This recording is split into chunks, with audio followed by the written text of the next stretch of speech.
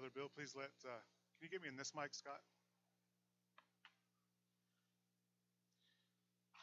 Please let your bride know that we're all praying for her. And Oh, yeah, I'm staying for this. oh, you're staying? Okay, I thought you were going to head out.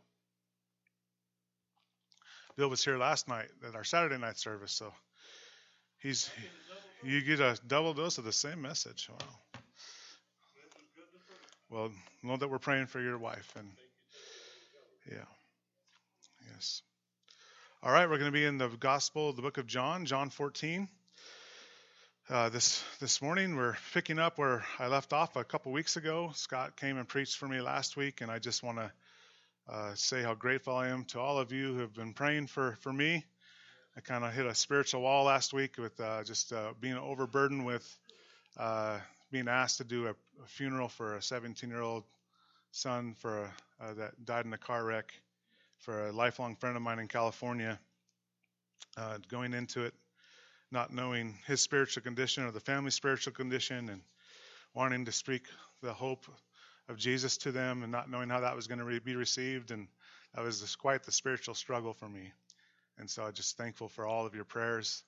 And I want you to know, I stand here this morning and tell you God is faithful. And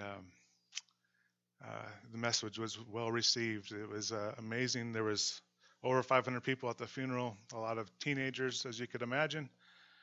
And it was my honor to be able to present the hope that's found in Jesus to them.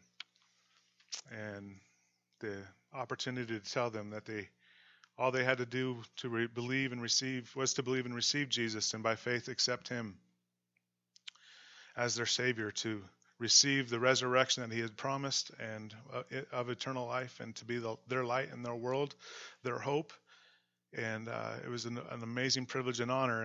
And I went to the gravesite. I did the committal service there at the gravesite, and I left. I went back to the wake, and all of a sudden I got a text from a fellow believer, a grandparent of the grandson who had passed. And he said, "You'll never guess what happened." I'm glad I wasn't there because I can't take credit for it. But I guess there was the pictures that he sent me were 15 teenagers standing around the casket, and some grandmother coming up and saying, "You know how the pastor said that you need to receive and believe on Jesus to have eternal life. Does anyone want to do that?" And she had the opportunity to leave 4 or 5 of those teenagers in a prayer to receive Jesus. So be in prayer for that they would not just wither on the vine, that God would sustain them, land them in a place that they can be taught truth. And it was amazing to see how God can use something like that. So anyway, thank you for your prayers.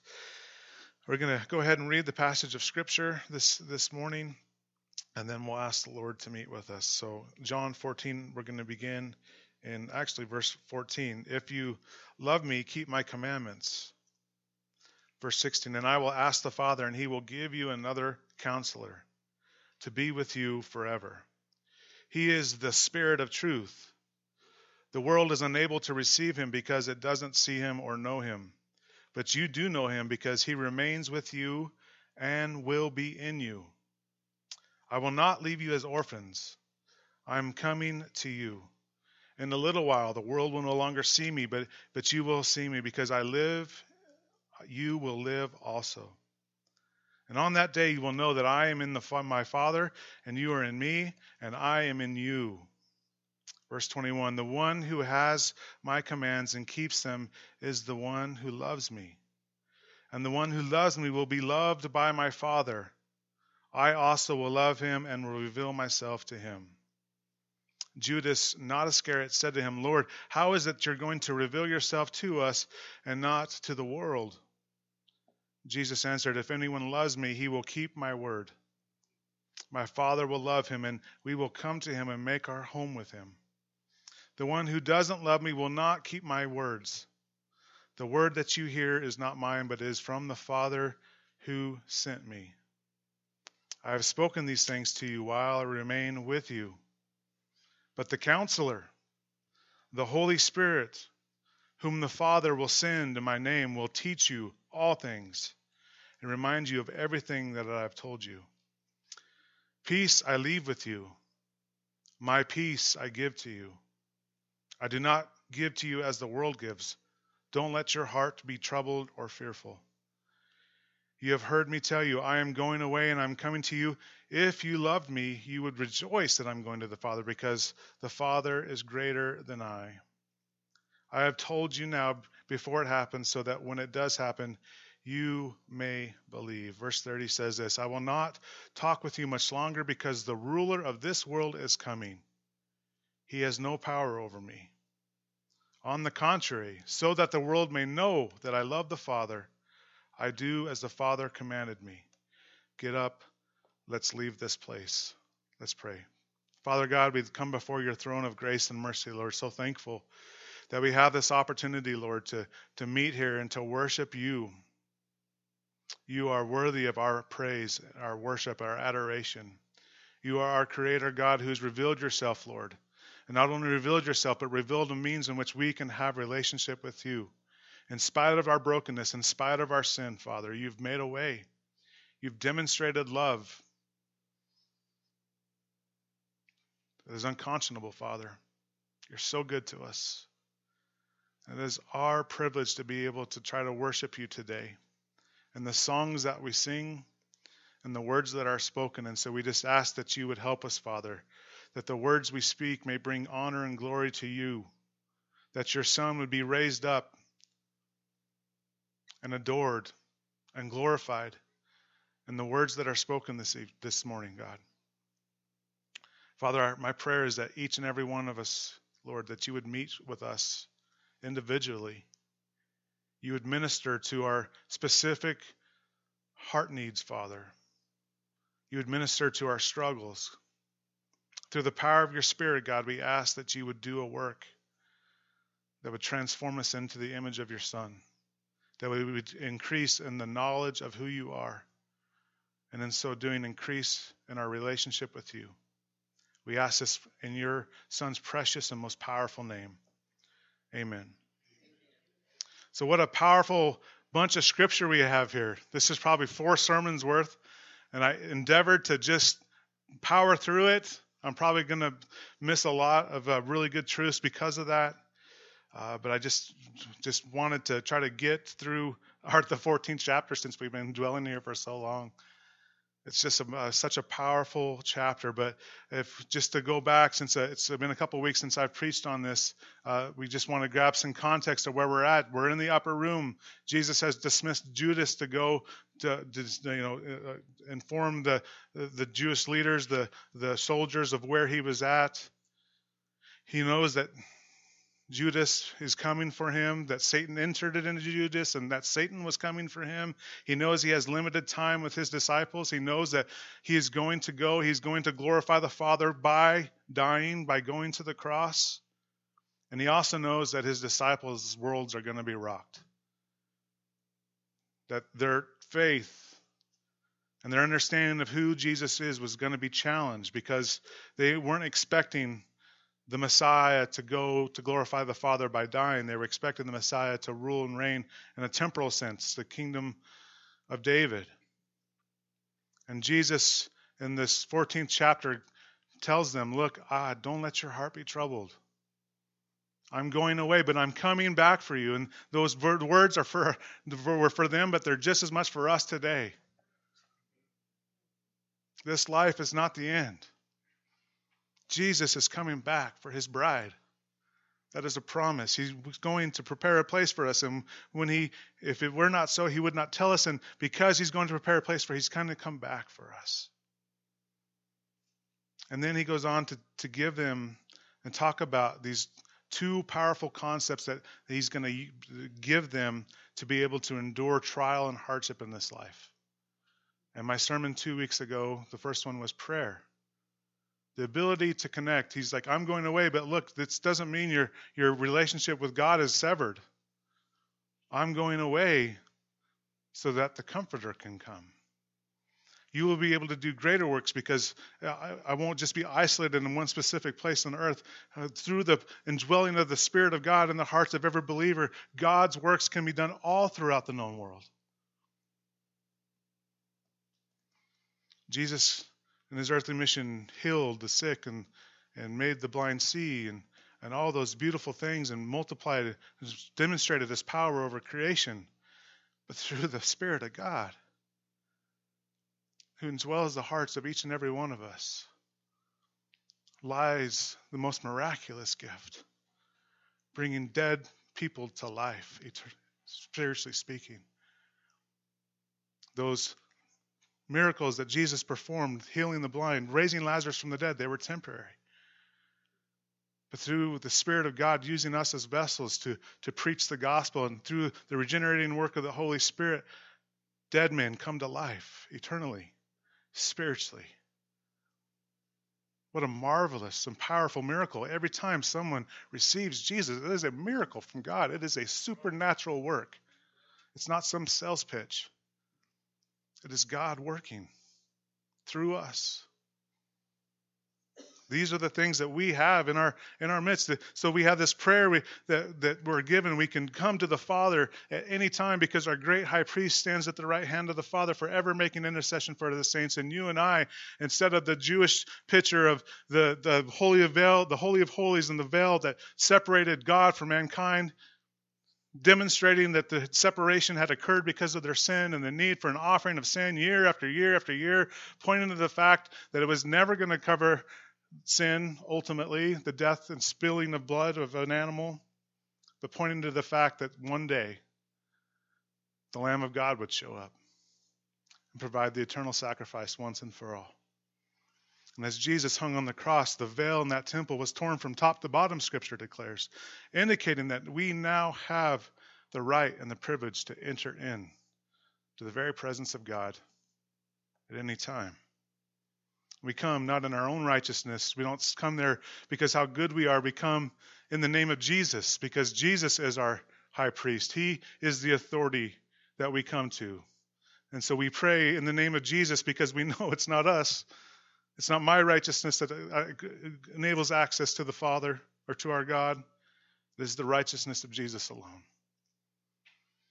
And so we talked about last week how we have this wonderful privilege, or 2 weeks ago, how this wonderful privilege of prayer is just an amazing thing, and that he desires that anything we say according to his will, he will answer. And we can have confidence in knowing that he listens to us and hears us, all those wonderful things. I'm re-preaching my sermon from 2 weeks ago, so I'll move on. And then this week we cover this beautiful passage of Scripture that demonstrates not only do we have an access to our God through prayer, but God, or the Father, our God actually indwells the hearts of every believer. Jesus said, I must go so that he may come, the Paraclete, the Comforter, the Counselor. Your faith is going to be trialed. You're going to have tribulations in this life, but I'm not leaving you to fend for yourself. I'm giving you these beautiful and immense gifts of prayer, going to the Father, beseeching his throne through supplication for other people and for ourselves and all those things, and also the Spirit of God indwelling the hearts of every believer.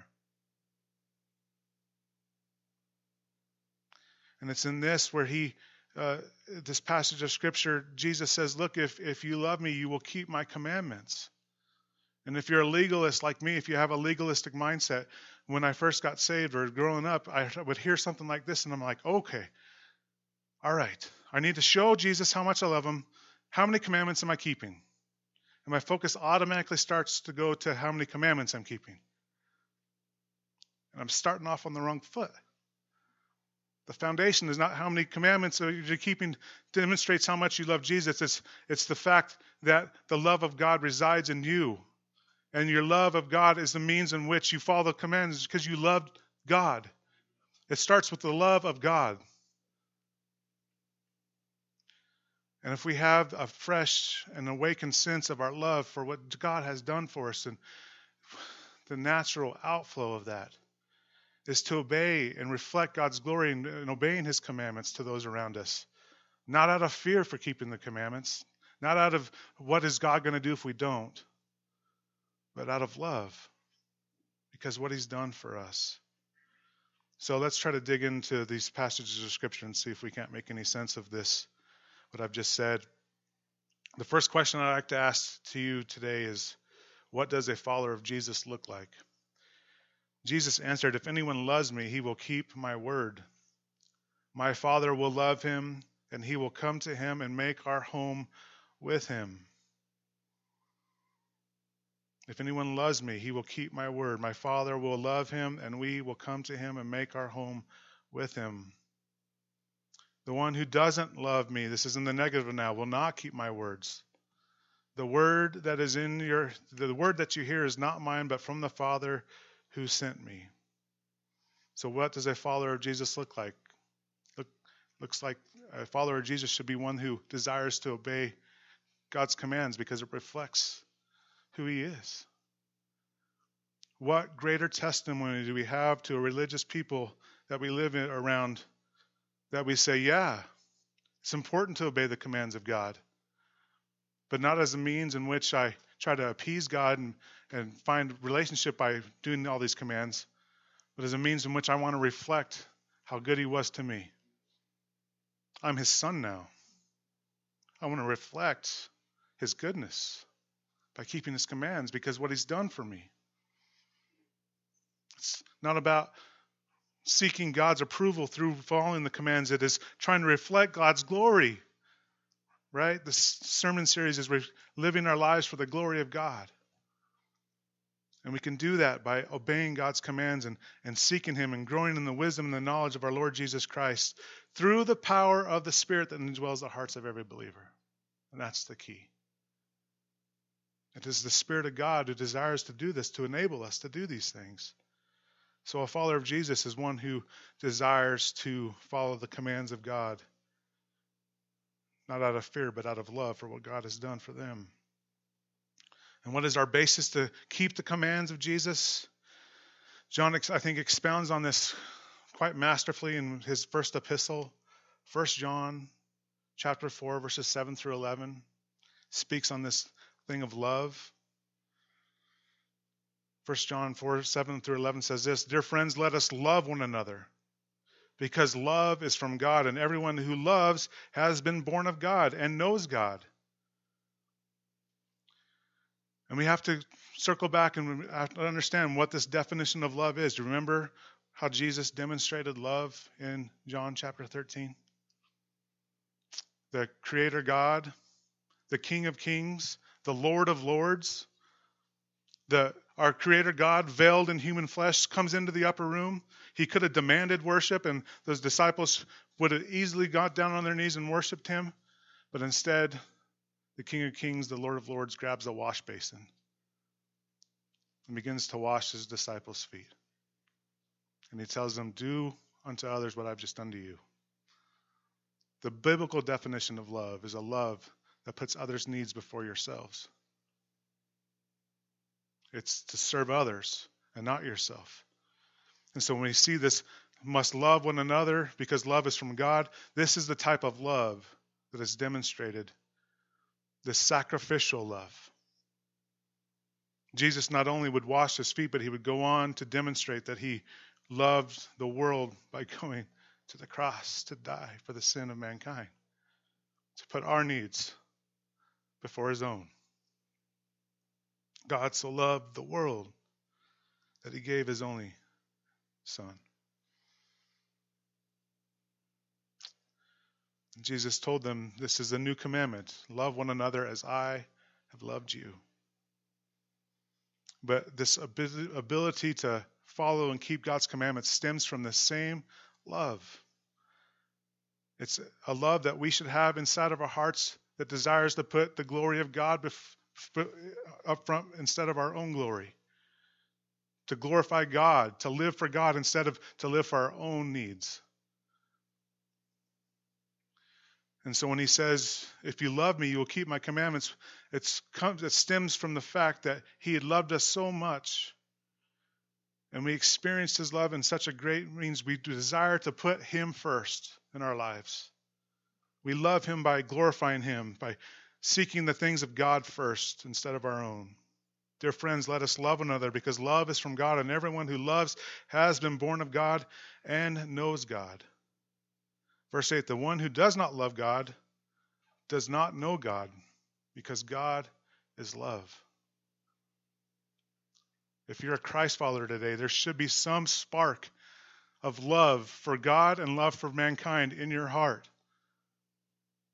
And this teaching, what John is telling us today, if that is not a part of your DNA after you've said that you've encountered a saving relationship with Jesus, then something is wrong.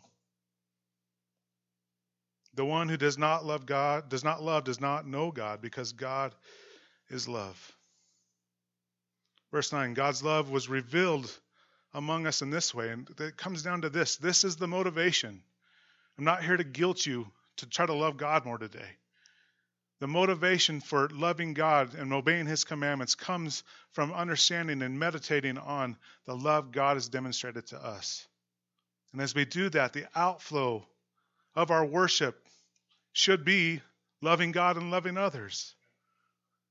God's love was revealed among us in this way. God sent His one and only Son. I still can't get over it.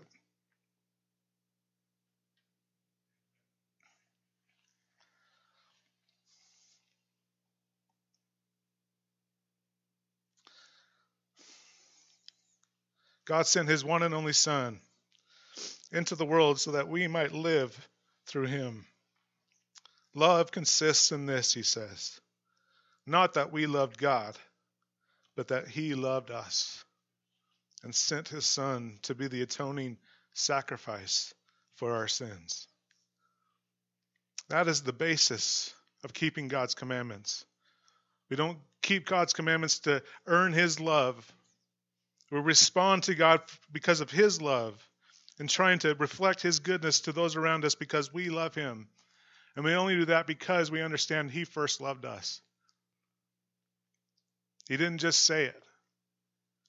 He sent His one and only Son to atone, to die for our sins, so that we might have eternal life. Think about that. As I mentioned, I had the opportunity to, sad as it was, to officiate a funeral for a 17-year-old son. And before I went down there, I could not wrap my mind around how a parent could lose a child that way. There's no words to express the heartbreak of a parent to lose a child. And as I was preparing for this sermon, I thought back to Abraham and Isaac, and Abraham taking Isaac as obeying God and putting him on the altar and getting ready to slay him. And we all breathe a big sigh of relief when God says, Abraham, wait. Don't do it. We're like, whoa. So glad God provided a sacrifice. But God, the Father, did not spare His own Son.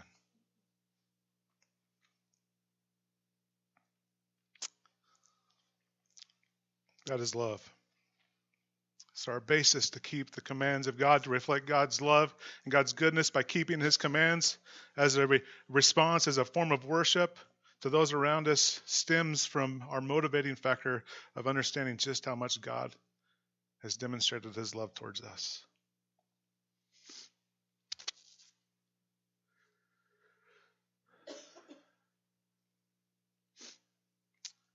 Dear friends, if God loved us in this way, we also must love one another. He closes by that.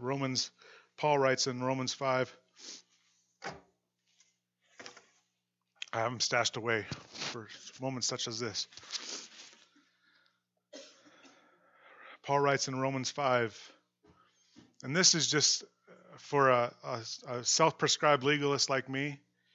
These 5 verses are just so freeing to me.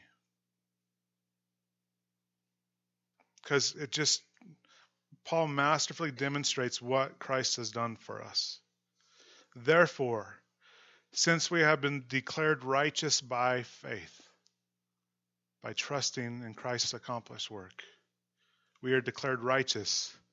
God the Father, the holy judge, says, you're righteous. Not in your own righteousness, but in the righteousness of Christ. Since we have been declared righteous by faith, what do we have? We have peace with God through our Lord Jesus Christ. We're declared righteous by faith, and then we are given this peace with God. God looks upon us not as enemies, but as children because of what Christ has done. And so now we are given this beautiful opportunity, this beautiful gift of salvation, and then we're told to obey God's commandments, but now we don't have to worry about what's going to happen if we don't.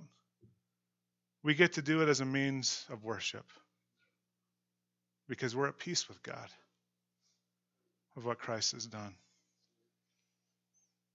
I was trying to make an analogy last night with our guitar player, really good guitar player, wouldn't you say? His name's Joe Johnson. And I talked about how when he first picked up the guitar and tried to learn, it was probably a lot like me. Like it made a really loud sounds and didn't sound very well at all. But then he started getting good and he was able to read notes, right? But he'd still mess up and he'd be really concentrating on the notes. Well, imagine if someone had a gun to his head and said, if you mess up on the notes, you're a goner, right? And he'd be just like playing his, but it would be a very pitiful life, right? And in the mind of a legalist, that's essentially what we're saying is we need to follow these rules. We need to keep these laws. And if we don't, there's going to be consequences. Jesus came to pay the penalty that we could not pay. He did that, and in that we have peace with God. And then if you listen to Joe play, Joe doesn't even need the notes anymore. He doesn't have to look at them. He just knows the song. And he's taken the gifts that God has given him, and he's given his specific, unique, who Joe is, and he's able to worship God through playing that instrument. And those notes are a means in which he follows, but he gets to use it in a means to worship his God. Those notes are no longer a thing of fear, but a means in which he can worship God. And it's the same with God's commands. We have peace with God through Christ. And striving to obey his commands is a means in which we can reflect God's glory and use our individual gifts and means and who we are as individuals as an expression of God's love. To obey his commands is to reflect who he is in this world. It's a means of worship. We have peace with God through our Lord Jesus Christ. He goes on in verse 2. We also obtained access through him by faith into this grace in which we stand. We've obtained access through him by faith, this believing and trusting in Christ alone. We're extended grace, God's unmerited favor. God looks upon us and extends favor and mercy to us, and it's unmerited on our account because of what Christ has done. And we rejoice in the hope of the glory of God. And not only that, but we also rejoice in our afflictions because we know that affliction produces endurance, and endurance produces proven character, and proven character produces hope. It was a pretty sad moment when I realized that when I believed and received Jesus, that God just did not automatically take me into heaven or made me perfect or rescued me from all trial and tribulation in this world. But the reality is he's left us here, and he's left us here for a purpose and a reason, to be his salt, to be his light in this world. But we have here this amazing passage of Scripture that says, look, when we're in the midst of trial, God has allowed it into our lives for a purpose. Let's not let our trials and afflictions just go to waste. We as mature people of the Word understand that those trials are means in which they produce endurance and proven character, and that character produces hope. Because, right, when we're going through those trials, the only thing that stands are the promises of God and the witness of the Spirit testifying to our spirit that we are his children. And that the trial and the affliction is just temporary. And there's coming a day when those will be removed. And that should produce in us a hope. Verse 5, this hope will not disappoint us. God's promises will not disappoint us, church. Because God's love has been poured into our hearts through the Holy Spirit who was given to us. And that's the crux of the teaching I believe Jesus was saying here in John 14. Look, if you love me, you're going to obey my commandments. If you don't love, that means you don't love me. Or if you don't obey your commandments, you don't love me. Why? Because if you're saved, the love of God is poured into your hearts through the Holy Spirit who indwells you. It is through the Spirit. It is the power of the Spirit that indwells us to empower us to love as He's commanded us. It is because God dwells inside of us. The Paraclete, the Comforter, empowers us to live this life that He's called us to live. And so we come back to John 14, closing up the passage here, John 14, 25 through 26. We see here the power of the indwelling Spirit of God. I have spoken these things to you while I remain with you, but the Counselor, the Holy Spirit, whom the Father will send in my name, will teach you all things and remind you of everything I have told you. In 1 John, again, in his epistle, he tells us that as believers that the Spirit of God does the same for us. He convicts us, He teaches us, He guides us into all truth. What an amazing gift we have as we learn to yield to Him, to walk to Him. He's our Counselor. He's our Comforter. And Jesus is at the right hand of the Father, but the Spirit has come and indwells the heart of every believer and indwells us and gives us power to live this life that He's called us to live. And what happens? What's the fruit of this indwelling, this power of the Spirit of God inside of us? It's the fruit of the Spirit. Jesus references this. Look, peace I leave with you. Look, your faith is going to be rocked. You're going to be challenged. I'm leaving, but my peace is not. Through the power of the Spirit, you can have peace. My peace I leave with you. My peace I give to you. I do not give it as the world gives you. The world gives us a temporary peace, a fleshly peace. This peace comes from the power of the Spirit indwelling the hearts of the believer. Don't let your heart be troubled. How will the world know about the love of God? So that comes down to us. How are we going to try to apply this passage of Scripture to us today? I believe Jesus provides for us an example of how the world around us will know the love of God. This love that dwells inside of us, how are we to express that? You have heard me tell you, I'm going away, I'm coming to you, he says in verse 28. If you loved me, you would rejoice that I'm going to the Father because the Father is greater than I. I just have to stop here and kind of mention that this verse is often taken as ripped out of context to demonstrate that there's some type of hierarchical system that Jesus is lesser than the Father. When we declare that Scriptures declare that Jesus, God the Father, God the Son, and God the Spirit are all co-eternal, co-equal. He says here, because the Father is greater than I, he says, if you love me, you would rejoice that I'm going to the Father. We have to understand that Jesus condescended. He came down out of heaven, according to Philippians, and all of Scripture, really. He took upon the form of a human. He took upon a lesser state. He voluntarily stepped out of the majesty of what it is to be God. He thought it not robbery to be equal with God, but took himself out of that and is in this earthly ministry at this point. But he's going back to the Father. He's going to return to the state that he had once had with the Father. And he says, if you love me, you would rejoice that I'm going to the Father, because I'm going back to the abode of the Father. And in his humanness, and the human side of Christ is lesser, but the eternal side of who Christ is co-equal and co-eternal. I'm going to the Father because the Father is greater than I. Verse 29, I've told you now before it happens so that when it does happen, you may believe. Like he knows that their trials, their faith is going to be rocked. He's trying to tell them, look, this is going to happen. I want to tell you before it happens so that you would believe and trust in me. then he goes to verse 30, I will not talk with you much longer because the ruler of this world is coming. We know that Satan had entered into Judas, that they were coming for him. He's like, look, it's not much longer. They're going to come and arrest me. But he assures them, look, the evil one, the prince, the ruler of this world has no power over me. The devil's called the accuser of the brethren, right?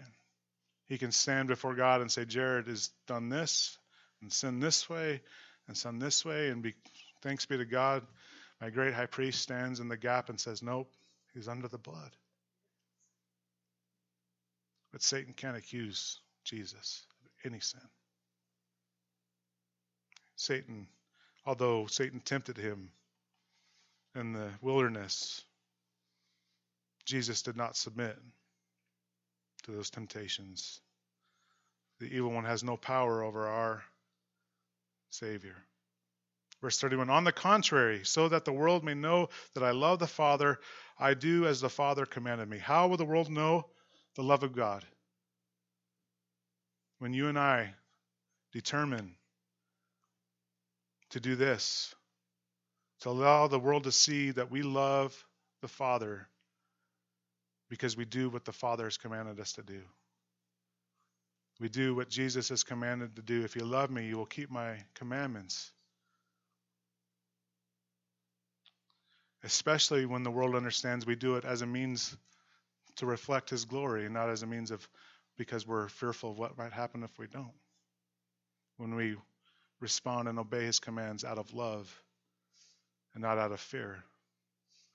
And we do that in the power of the Spirit and as well as the hearts of every believer.